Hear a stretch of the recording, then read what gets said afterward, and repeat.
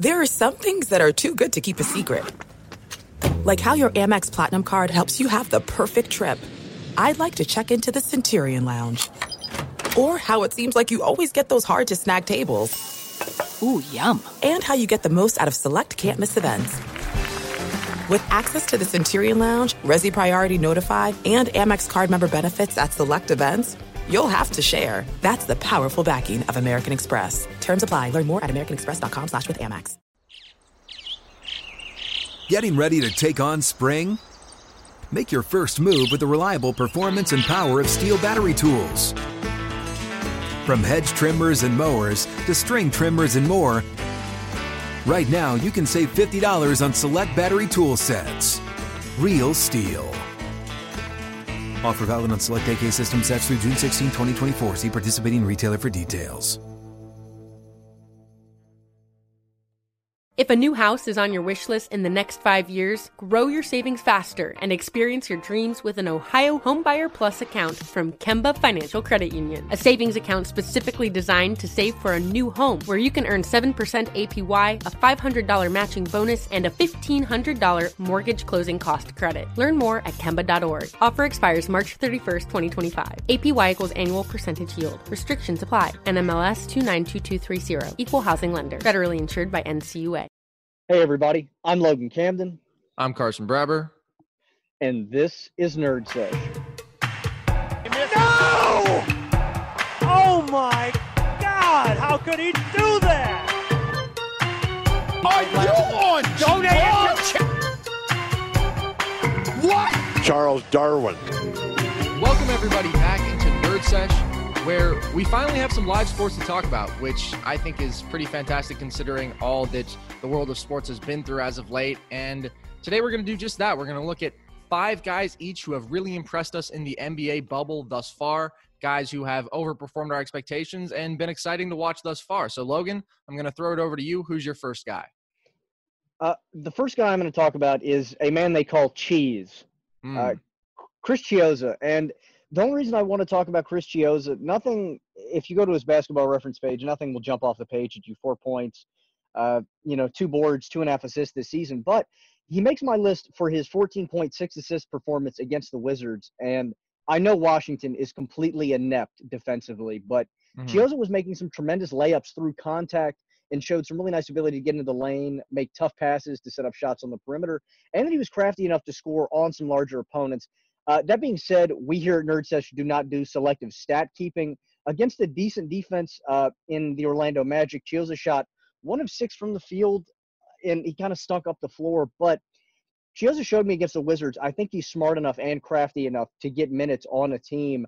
I don't know what his role moving forward with Brooklyn will be, but I think in the bubble, the ball is going to be there with Kyrie and KD out. There's going to be opportunities for Chiozza to get on the floor and potentially prove that he deserves a role on a NBA team moving forward.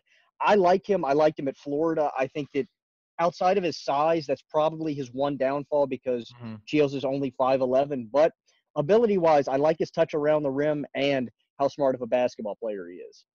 Yeah, no, and this is an interesting opportunity for all of these guys in the Brooklyn, Washington type situations where all your best players basically are gone. So it's about seeing who establishes himself, who has the mentality to go out there and get it. And I do like a lot of what Chiozza brings to the table. He's really quick. He's got a quick first step. As you mentioned, he has the craft around the rim. He's, was not unfamiliar with running an offense considering he did it at a pretty high level at Florida. And he has some of that little man dog in him. He competes. He makes crafty, sneaky plays. And I don't know how he fits in as a rotation piece long-term for this team, as you mentioned, but I do think that he's proven at the very least that he's an NBA player, which, he hasn't played very many minutes at all throughout his career thus far. He only played 7 games last year and has only played in 23 games this year and has kind of bounced around and hasn't found a home yet. So is the ceiling all that high for him at almost 25 at, 5'11" and feels like a short 5'11"? I don't know, but he can shoot the ball.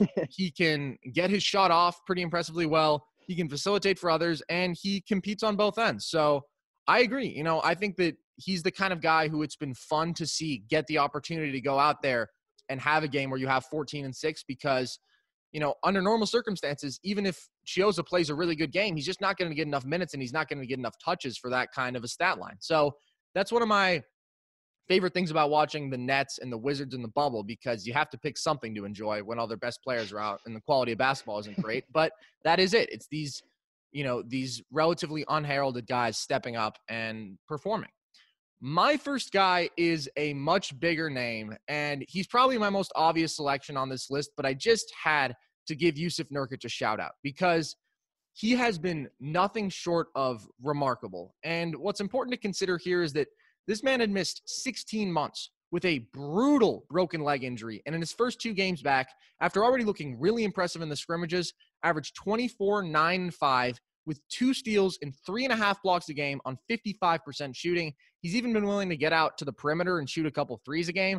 He's only made 1 of 4, I think, but that floor spacing potential with him and Zach Collins playing out there together is crucial. And Collins is the primary floor spacer in those lineups, but it never hurts to have, the versatility of multiple guys getting out there. So you just become less predictable because outside of shooting, he does everything on the floor so well. He is a vital offensive cog out of the post for them as a scorer and as a passer, as the kind of guy who they can just run dribble handoffs around. And they don't run all that much pick and roll with him, but, Dame runs a bunch of pick and roll, and Nurkic is not a bad option at all to have there, even if he prefers to operate out of the post, I would say, for the most part. And he can shoot the mid-range jumper. He gives you defensive playmaking. He's got quick, active hands on that end, and he's a good rim protector. So he's just the kind of guy who really, truly impacts all facets of the game. He eats up rebounds. He sets up others to score. And in these past couple games, he has just been backing dudes down and getting buckets himself, which he's a really special player when he does that. And it's a legitimate big 3 in Portland when he plays like this. And that's how they were able to make the Western Conference Finals last year, because he was so great. He had such a huge impact on winning. He had a ridiculous last year, plus 13 on-off splits, which I've said before is, that's Giannis, LeBron level. No one else touches that. So he's a really interesting player. He's a really fun player. He's playing career high minutes right now because he's always had, he's only played like 27 minutes a game, even when he's been at his heaviest workloads in the past. So I'm just really excited to see him. And I hope that Portland, even despite their grueling schedule, finds a way into the play-in game, because I think they are by far the best of the non-playoff teams right now. And Nurkic is a huge reason for that. Yeah, I agree. He makes Portland's offense move so much smoother, and it doesn't take a genius to put that together. He obviously, again, he takes away the Whiteside minutes and is looking to make those extra passes. Yeah. Carson, I got a question for you. Nurkic was on Denver a little while ago. If Denver had been able to hold on to Nurkic and Jokic, how dangerous would that offense look? That would be really fascinating. My concern with it would be, though, one of them has to become a really good perimeter shooter at that point, because it's tough to play 2 dudes who have – Jokic has a skill set like no one else, but they're both those kind of high-post, unselfish playmakers who can also score. Jokic is completely different because he can also run point and whatnot. But I think that we would have to see more Jokic shooting threes just for spacing's sake, which I don't know if that would be the best thing for them. But, it would be fun. It would be a kind of Twin Towers that – you really don't see. It'd be kind of like Sabonis. Nurkic has some Sabonis in him, and then Jokic is just a whole different level of greatest big man passer we've ever seen who can do everything. So that would be fascinating. But at the end of the day, I don't think it's the worst thing that it didn't happen, because they would be difficult to play together. But nonetheless, Nurkic was a steal at 16 in the draft, and he has gotten better every single year. And then when he got to Portland, he really took a jump. Last year, he took another jump, and right now he looks the best he has ever looked, which, again, is insane coming off of a brutal injury like he's coming off of, and he's just so important. You already have 2 of the best perimeter shot makers in the league. Now you have that legitimate presence down low who doesn't only get his, but also who helps everyone around him get better. And I love Nurkic, and it's been a joy to watch him. So let's move on, Logan. Who is your second guy? While we're on Portland, I'll bring up Gary Trent Jr., and I don't know how anyone hasn't been impressed by Trent so far. He's shown the ability to light it up in the regular season and in the both of the bubble games for Portland so far.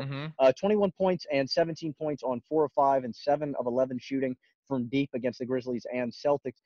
In my opinion, Trent has the ability moving forward to be an elite marksman and the potential to be around the league for a long time. Obviously, in the league nowadays, if you can shoot the ball, you will hang around. And Gary Trent just has the ability to get buckets. You can't teach that, and it's a valuable commodity in today's high-scoring, high, fast-paced game. Gary Trent Jr. is a weapon. Yeah. Now, Gary Trent Jr. is a really high-quality player, and he's also a guy who competes hard defensively, is feisty there, is smart there, and there is a reason that as the season has progressed, Anthony Simons, who a lot of people saw as the more intriguing offensive upside bucket-getting prospect, including myself early in the season, his minutes have started to fade as you see that he just doesn't quite impact winning in the same way as Trent, who gives you that two-way ability, is a fluid scorer, can knock down from mid-range, and is a guy who I really started to get excited by late in the season because he really started coming on. He had some big scoring performances. If you look at Trent's production starting with January 18th, that's 25 games now. He's averaging 13 a game on 47% from the field and 43% from three. He's been a really legitimate, valuable piece for them, and he's the kind of guy who earlier was compensating for some losses of quality players who they had, and now is just another guy that they get to integrate in. And another reason that I would say, on paper, their roster is better than last year's team that made the Western Conference Finals. And I thought they massively overachieved last year. One of my bold takes before this year was that the Blazers would miss the playoffs and because of the Nurkic absence more than anything. But now that they have Nurkic back, that is a dangerous team, and I think everyone wants to see them in the playoffs. So I'll move on to my second guy, who is from the same draft as Gary Trent and was taken just a few picks before, and that's Aaron Holiday, who is also from an NBA family, actually, because Gary Trent's dad played as well. Just trying to find some weird connections between the two of them. But Aaron Holiday has been a guy who I've liked for a long time, and he's really stepped up in the bubble. If you look at the Pacers' first game, which they miraculously managed to win on the back of a certain TJ Warren against the Sixers without Malcolm Brogdon and Domantas Sabonis, who have been far and away their two best players this year, Holiday really was able to take over in that point guard role, and he showed consistent creation off the dribble. He was just really crafty, getting defenders on his back, keeping his options open there where he can hit the floater, he can get to the rim, or obviously he can drive and kick. And he had 10 assists in that game for good reason. Part of that was some of them were literally just throwing the ball to TJ Warren and letting him get a bucket, but he was also scoring consistently. And he's averaging 16 and 6 through these two games on 54.5% shooting. He's been plus 17 as far as plus minus in each game. He always competes defensively. If you look at how he played versus the Wizards, it was interesting to see how he adjusted, because versus the Sixers, he was sort of temporarily in that point guard running the offense role, which I think it'd be interesting to see how he does in that long term. But when you're playing alongside Malcolm Brogdon, who's a borderline all-star level point guard in the East, you're just not going to get those kind of opportunities much. But against the Wizards, he was much more off ball. He was making quick decisions. He was getting to his floaters. He was, finishing creatively. Great touch from him. So I've just thought he's played two really good games, and I think he's a valuable piece for the Pacers and a guy who has continued to improve, has always had a solid two-way combo guard skill set. And, I just love I love the entire Pacers bench unit. I love everyone from TJ McConnell to Doug McDermott. They've just performed at a high level this entire year, and Holiday to me is the best of all of them, and he's shown why thus far in the bubble. And this isn't something that was uncharacteristic for Holiday during the regular season either. I mean, he was getting consistent double-digit point performances, although, as you said, the backcourt was a little clogged with Brogdon and then Oladipo coming back. But Indiana has a really good backcourt going forward, and they're young, they're talented. As you said, all the Holiday boys can play defense. Aaron is no different. I think Indiana has scary potential moving forward with all the dynamic guard play that they have on their roster.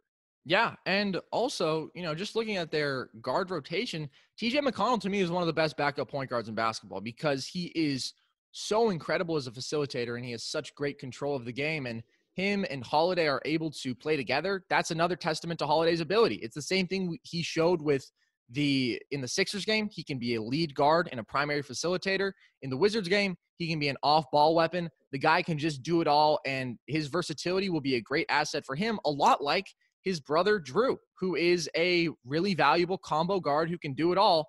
Aaron is a better pure shooter of the basketball, and there's upside there. So I'm interested in seeing how good he ends up getting at, I think, just 21 years old now. So let's move on, Logan. Who is the third guy who impressed you?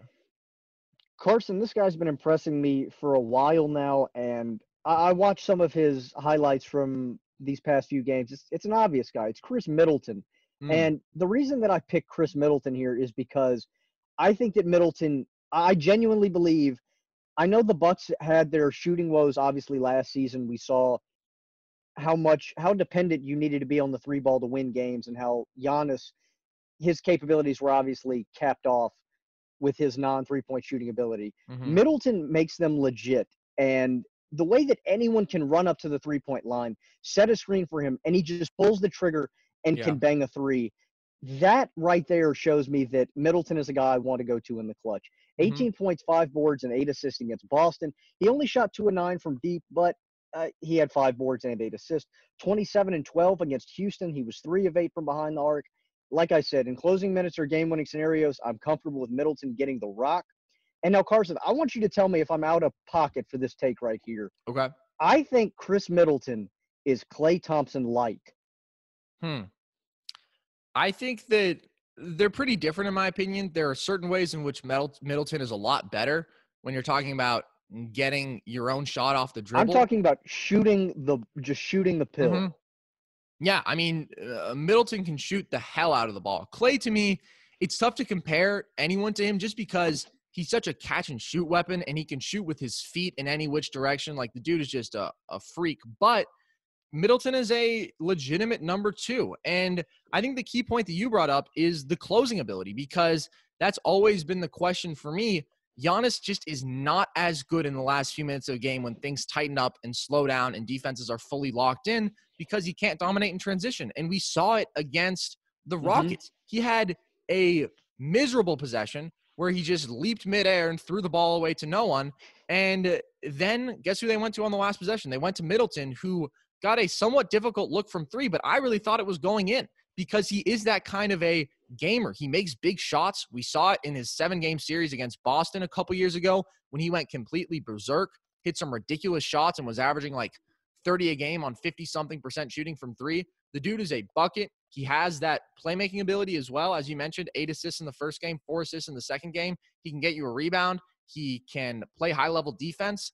I think that sometimes people look at him in a vacuum. If you're talking about big-time analytics people, like I've seen conversations about, is he a borderline top 10 player in the league? And you just have to look at the skill set to tell you that he's not at that level. I'm not sure I would take him in my top 25, if I'm being honest. But he's a huge impact player as far as winning right now, and he is a cut above every other Milwaukee player offensively. Obviously, Bledsoe's a great two-way player, but Middleton is really high-level impact, incredibly elite offensive player, and he's on the verge of a 50-40-90 season while averaging 21, 6, and 4.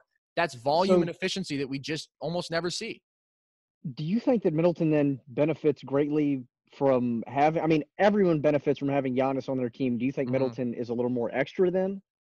I think what it is people look to the Bucks and see them as one of the historically dominant regular season teams, and they sort of have to rationalize, well, it can't just be Giannis, because it's not just Giannis. They have an incredible team, and obviously their most valuable asset is the fact that they have maybe the best team defense in a decade. Their defense is ridiculous right now. It is suffocating, and Middleton is just a part of that entire machine that makes that possible. So I think he's great, but I don't think just because he's an uber efficient guy who plays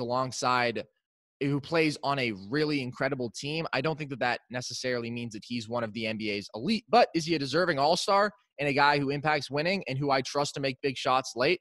He definitely is. So he's been impressive, and he's really just, the way that he has held up as a legitimate number 2 on a great team, considering he started as a G Leaguer and a second-round pick.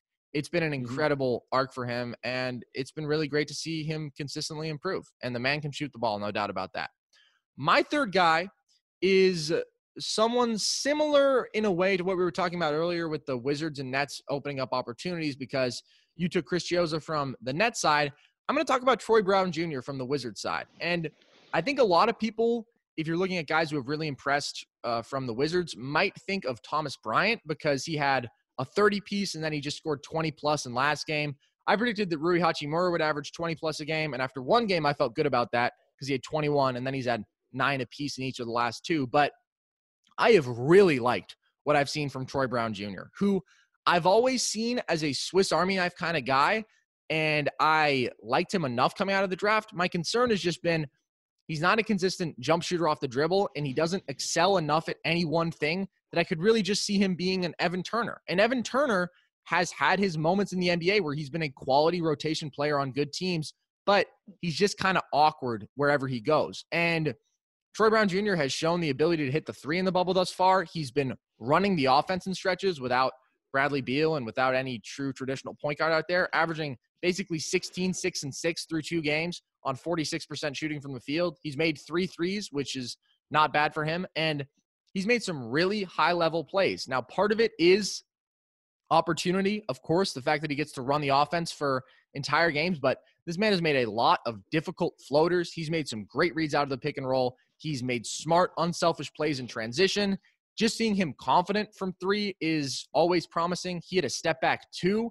He's really good off ball, which is another thing about him that is just going to make him a kind of guy that you can play in any number of lineups. You can have him running as your de facto point guard, or you can have him running as your 2 or your 3, because defensively, you can put him at any of those positions. He's got that 6'10" wingspan. He's athletic there. He makes a huge number of smart basketball plays on both ends. And by Wizard standards, he plays very good defense. Now, they have a culture in which you just run and gun, but I completely believe that he can be a high-level defender when they or anyone else who has him on their team are trying to play high-level basketball. And even though he hasn't been tremendously efficient because, it's obviously a high usage rate for him, considering he's Troy Brown Jr., and now he's sort of running the Wizards offense. Even his misses, if you look at his mid-range pull-ups, he's getting good looks. He's getting to his spots. He's made some, again, really impressive passes and reads. And I've been excited about what I've seen from him because if you look at what this roster is assembled now, next year, if John Wall is any semblance of himself and if he doesn't somehow expect himself to be better than Bradley Beal, and if he's willing to be a pass-first point who can penetrate defenses and then also lock up at a pretty high level on the other end, and you put that alongside a developing two-way presence like Hachimura, if he develops a little bit more of a 3, Davis Bertans, one of the most unique offensive weapons in basketball, then a guy like Troy Brown Jr., who, again, that Swiss Army knife, who can maybe run your second unit in stretches, and if he can start hitting 3s off the dribble, that could be a problem. Thomas Bryant is really gifted offensively. So the Wizards, I can kind of see them going from coming into this year, maybe the worst roster in basketball, to being a playoff team again next year. And it's not just because of John Wall at all, because I don't know what John Wall is going to be. It kind of scares me, especially considering we haven't seen the guy in 8 years. But there's potential there, I think. Carson, I want to give you a round of applause. Thank you. I always appreciate that. The Evan Turner comp is one of the best I've ever heard. Thank you. I mean, size-wise, ability-wise, because Turner's a good playmaker too, and I don't think Troy Brown is Evan Turner level defensively yet, because Turner kind of came out of Ohio State, really knowing how to play defense and not doing much else. I would also turn to, as you're talking about Washington, I might bring up Jerome Robinson. I mean, Robinson, I didn't even know was on the floor for Washington. I'm catching some of the recap from the Suns game and the Pacers game, and I'm going, who is this? And then I see it's Jerome Robinson. I didn't even know he was on the Wizards, and he's getting, obviously, again, opportunity is a big thing here in the bubble, which is why we have time to talk about guys like Troy Brown, Jerome Robinson, and Chris Chiozza. But 20 points, 12 points, and 17-point performances against the Suns, Nets, and Pacers for him so far. This, like you said, this Washington team is young and has a lot of potential moving forward. I'm really excited. I get excited watching the Wizards and Nets play just because I don't know who's on the floor. Yeah. Well, and just to touch on the Jerome Robinson point, he's one of the more fascinating lottery picks in recent memory because no one expected him to go in the lottery. Then he did. Then he didn't play for the Clippers. Then he was traded in his second year. And now, in this incredibly unique whirlwind of circumstances, he has the opportunity to take 17, 18 shots a game. And he hasn't been the most efficient with his opportunities, but for a guy who an NBA franchise believed in enough to take 13th overall, getting these opportunities, getting these looks, that's valuable. And it's a test to, maybe the trajectory of the rest of his career. So the Wizards are interesting. And Troy Brown Jr. to me has been probably the most impressive of the bunch out of all these guys who have had to step up without their 50 points per game combined between Davis Bertans and Bradley Beal. Not quite, more like 46, I think. But let's move on, Logan. Who is your fourth guy? The next guy up here is OG Anunoby, and it's mainly for his performance against the Lakers, putting up 23 points. OG plays great defense. He plays. I don't even know if it's as much as I like OG Anunoby as I like the Raptors and what OG can do, because even a guy like Fred VanVleet, the Raptors' fundamental problem, in my opinion, is they need every game. The Raptors need someone to take over offensively, and OG Anunoby has shown time and time again that he has capability to just turn it on for a game or two. And we saw against the Lakers 23 points, 3 of 3 from behind the arc. He's a decent spot up shooter. I think this Raptors offense works smooth with VanVleet, with OG Anunoby, and I just like his ability to be able to turn it on offensively and give me stout defense every single game. I think the Raptors are still, even after into the bubble, they're a team that close gaps fast. I think the Raptors are still a dangerous team out of the East and could make another potential finals appearance, in my opinion. Yeah, they look spectacular right now. And the defensive end is the key to me because OG comes and goes offensively. He had a great offensive game against the Lakers. Then he had a pretty rough one against the Heat. But the thing with him is that defense is constant. He is one of the best one-on-one perimeter defenders in basketball, and also versatile because it's not just from the perimeter. He is one of the few wings that a guy like LeBron cannot just bully out of the post. He is so strong in his legs, and you just can't move him. And then he takes the ball from people. And offensively, he's the kind of guy who, yes, has some spot-up shooting ability, but more than anything, just gets to his spots in a sort of Kawhi-like kind of way where he can shoot over people. He's powerful on straight line drives. And when he's locked in, if he can give you 20 offensively, especially on 8 for 9 shooting like he did against the Lakers, that's an invaluable player. And I think he's going to be really important to this Raptors run because obviously they didn't have him last year due to injury, but that was a completely different player. Everyone has always loved OG. He was an incredible value pick at 23 or 24 whenever he got taken.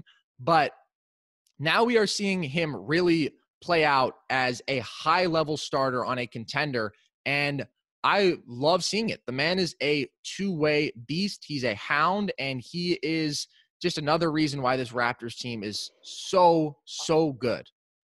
I'm beginning to think that the Raptors don't even – it's not who they draft. It's just how can they build them. I don't get how you can get guys like Siakam and Anunoby so late and develop them so well so quickly. The Raptors are a great organization. And, I mean, if you look at their undrafted development, Fred VanVleet and Terrence Davis were both undrafted. There are certain organizations, the Spurs used to be like this, the Heat and the Raptors are like this now, where they get players in their system and they maximize their potential almost every time. And it's been incredible to see. OG is an example of that, but I think there are even more impressive examples within the Raptors organization of guys who were, more unheralded and more raw, and they've just turned them into beasts. Nick Nurse and that entire organization and Masai Ujiri and their entire player development staff, they're just outstanding. And they are turning into one of the best franchises in basketball right now. And I love it because I can't think of very many more compelling things than the Raptors making it back to the finals after losing this all-time level force like Kawhi was last year, averaging 30 and 8 in the playoffs and just carrying them. And I really think that is on the table right now.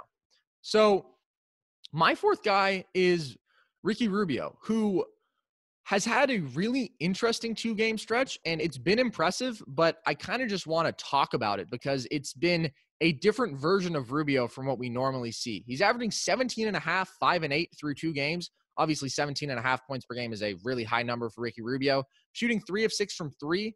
And if you look at the 2 games that he's played versus the Wizards, he had a really great performance. He came out with like 15 and 9. He was consistently penetrating. getting to the line, drawing fouls, and then if not, he was making great passes. He was either dumping down to a big man right by him or he was kicking out to a shooter. And that was the kind of Rubio offense that I'm more traditionally I'm used to. He can always, make that extra pass and he can set others up without even penetrating. But when he's at his best and he can really disrupt a defense and then also make those ridiculous passes, that's kind of what the Wizards game looked like. And then against the Mavs, it was really fascinating because they led this comeback without DeAndre Ayton and Devin Booker on the floor, who were both in huge foul trouble. And if you look at Ayton was -6 plus-minus on the game, Booker was -8, whereas Rubio was +12. And he was the primary facilitator in that stretch when they led that comeback. And he always has, the incredible fakes and just these ridiculous passes and general deceptiveness that make him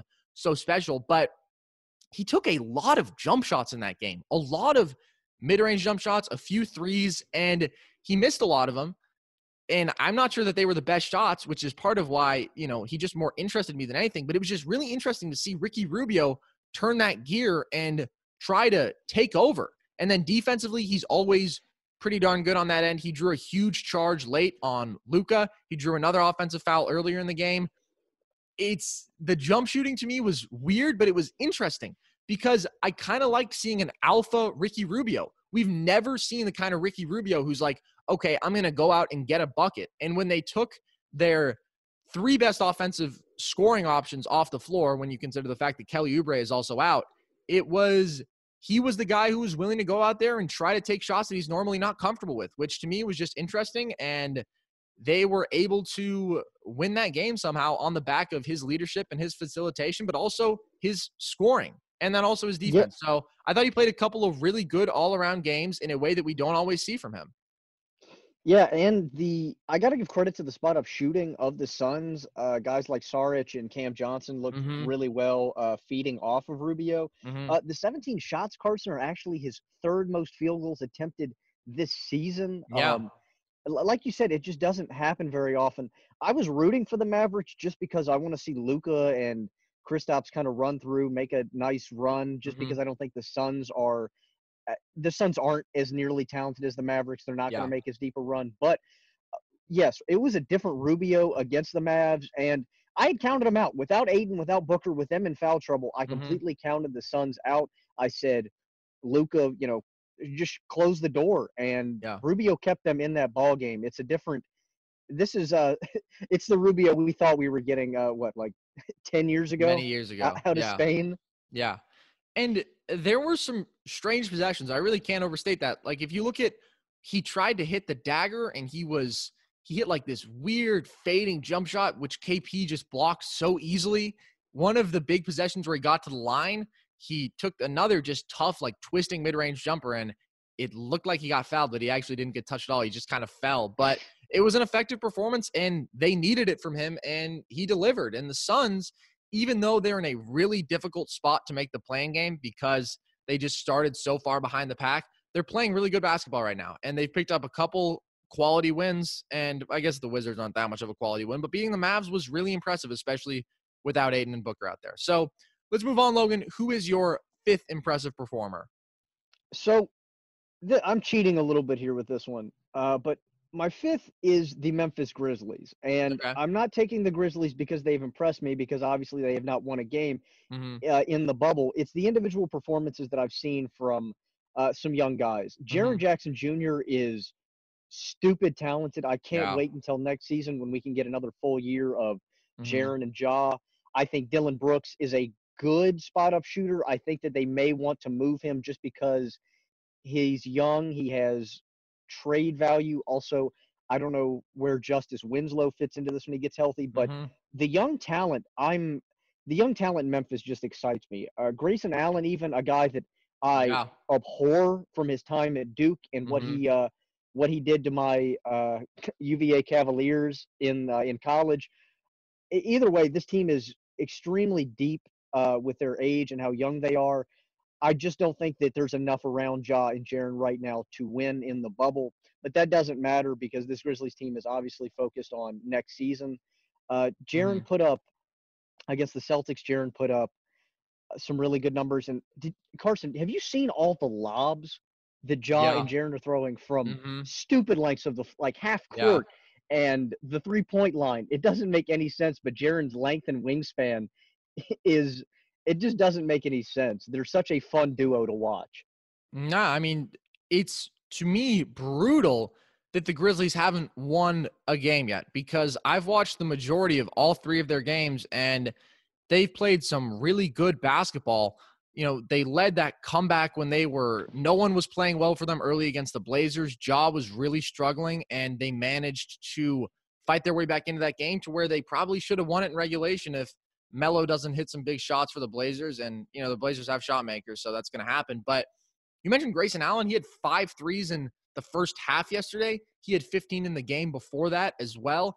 Triple J has been unbelievable shooting the ball. And then, you know, he's always weird. He's always in foul trouble, of course. And although actually one of these games, I think he only had like 2 fouls, which for him is genuinely impressive to play legitimate minutes and not draw 4 or 5 fouls, because the man is just a foul machine. But he can shoot the hell out of the ball. And Ja he shows at times that kind of veteran leadership that you just don't see from rookie point guards. And he continues to be exceptional and different from just about every other rookie point guard we've ever seen. And I love Dillon Brooks. You know, he's not a guy that I would want to move. I think he's a really quality piece, and his ceiling isn't all that high. I think he probably is what he is, but I really like what he is right now. And then that's not even to mention Brandon Clark's had some great moments. He had a ridiculous, I don't remember which game this was in, but it was a big spot where there was like a loose ball, but it was above the rim, and he was like 4 feet out, and he just tipped it in. And it looked like anyone in their right mind would have grabbed the ball and come down with it.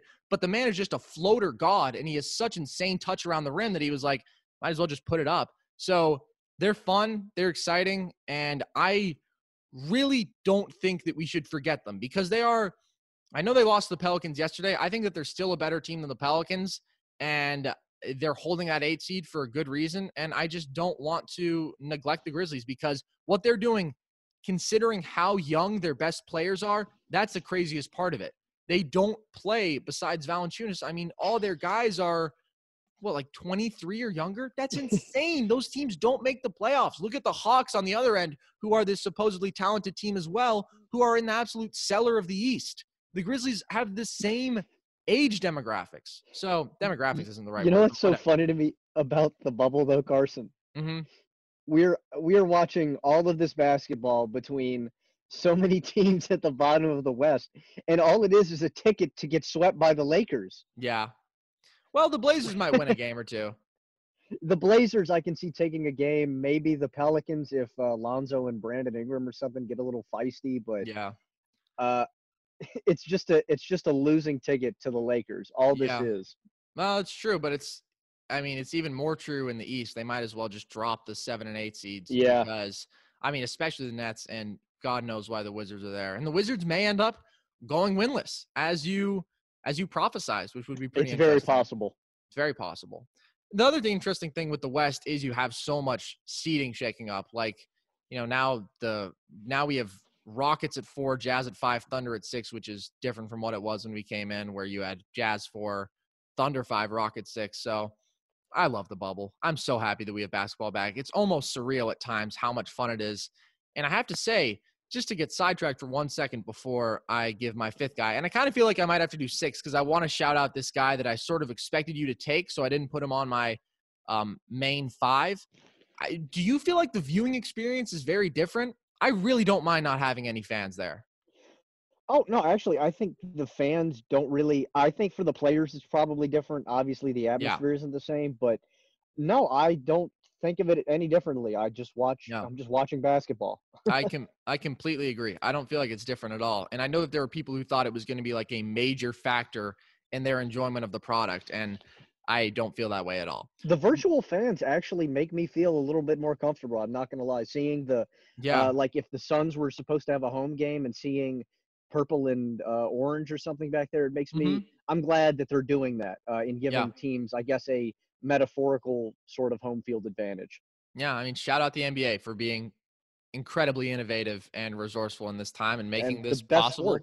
Yeah, it's unbelievable what they're doing right now. Okay, to get back on topic, my 5th guy is Michael Porter Jr., who exploded yesterday. 37 points, 12 rebounds versus the Thunder. And with Will Barton and Gary Harris and Jamal Murray all out, they desperately needed every last bucket he gave them. And he wasn't, huge at the end for them. It ended up kind of being Jokic takeover in overtime.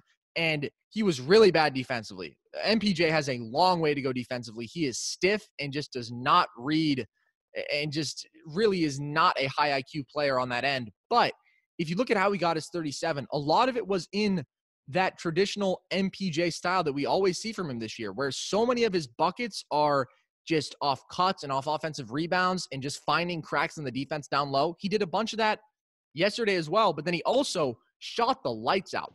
12 of 16 from the field, 4 of 6 from 3, 9 of 9 from the line with a plus 25 plus minus. And he wasn't quite as good versus the Heat, had just 11 on 4 of 11 shooting, but he still showed that shot creation and the willingness to go out there and try to get a bucket at the very least. So I don't know how he is incorporated into big minutes as the stakes continue to get higher for the Nuggets and as they continue to get healthier, because honestly, it's unbelievable that they beat the Thunder when you consider how many vital guys they are missing right now. It's really impressive that they did that. And MPJ was a big reason, but I don't know when his scoring skill set is duplicative, because there are other guys out there who can do it probably better at this point, and then who are also so much better defensively. I don't know if he's going to get very many minutes at all, but we saw some impressive stuff that is promising going forward. And at the very least, that man can shoot the hell out of the ball. And it was really fun to see that yesterday when it really mattered from him.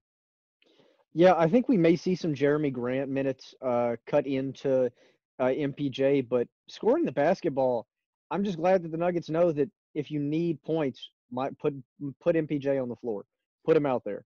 Yeah. If someone's not performing, he's a valuable asset. And I'm glad that we're seeing Michael Porter Jr. fulfill some of that potential that we saw, when we had those concerns about his back and about he's silencing the haters. Good for MPJ. Yeah, and he still has a long way to go to put this together consistently and to be in a spot where they want to play him in big minutes, because it's a little bit damning when Torrey Craig is consistently getting chosen over you to play big minutes, and it kind of makes sense.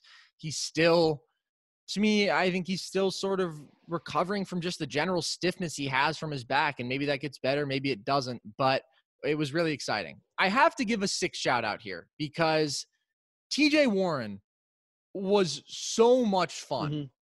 The 53-point performance, following it up with a 34-point performance, that was great as well, in 2 Pacers wins without, of course, Domantas Sabonis, and the first one without Malcolm Brogdon as well.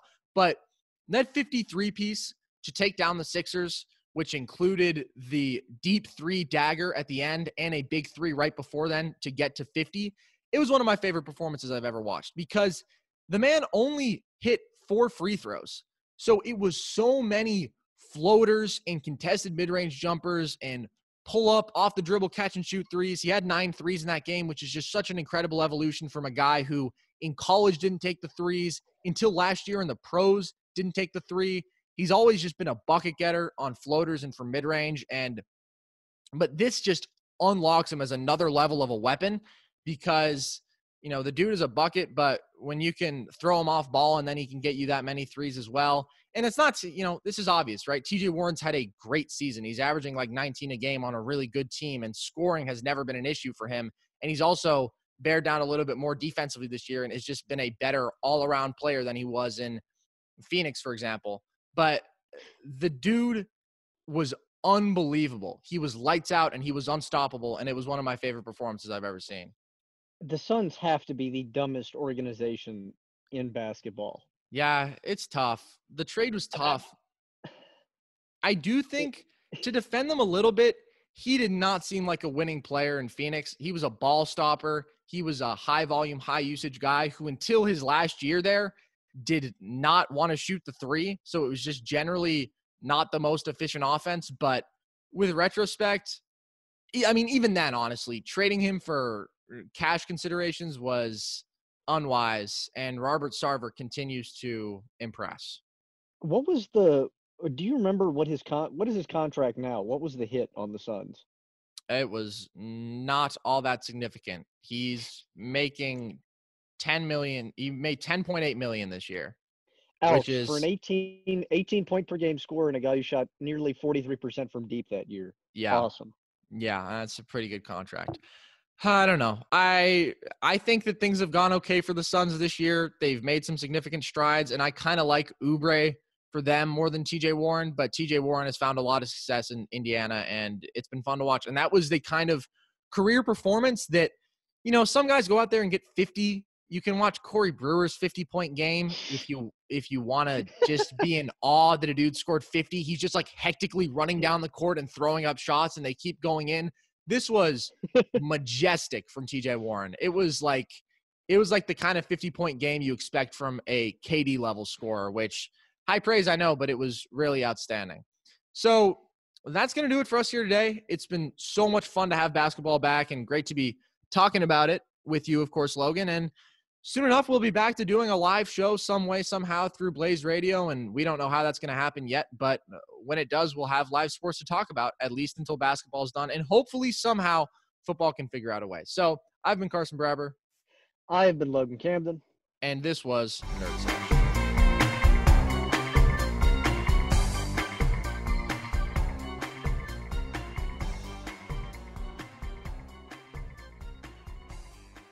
If a new house is on your wish list in the next 5 years, grow your savings faster and experience your dreams with an Ohio Homebuyer Plus account from Kemba Financial Credit Union. A savings account specifically designed to save for a new home, where you can earn 7% APY, a $500 matching bonus, and a $1,500 mortgage closing cost credit. Learn more at Kemba.org. Offer expires March 31st, 2025. APY equals annual percentage yield. Restrictions apply. NMLS 292230. Equal housing lender. Federally insured by NCUA. Hey guys, back at the playground again, huh? Yep. You know what this playground could use? A wine country. Heck yeah, and some waves so we could go surfing. Oh, yeah. Love that. A redwood forest would be cool. I'm in. Ski slopes. Let's do it. Can a girl go shopping? Yeah, baby. Wait! Did we just invent California? Discover why California is the ultimate playground at visitcalifornia.com. There are some things that are too good to keep a secret. Like how your Amex Platinum card helps you have the perfect trip. I'd like to check into the Centurion Lounge. Or how it seems like you always get those hard-to-snag tables. Ooh, yum. And how you get the most out of select can't-miss events. With access to the Centurion Lounge, Resi Priority Notified, and Amex card member benefits at select events, you'll have to share. That's the powerful backing of American Express. Terms apply. Learn more at americanexpress.com/withAmex.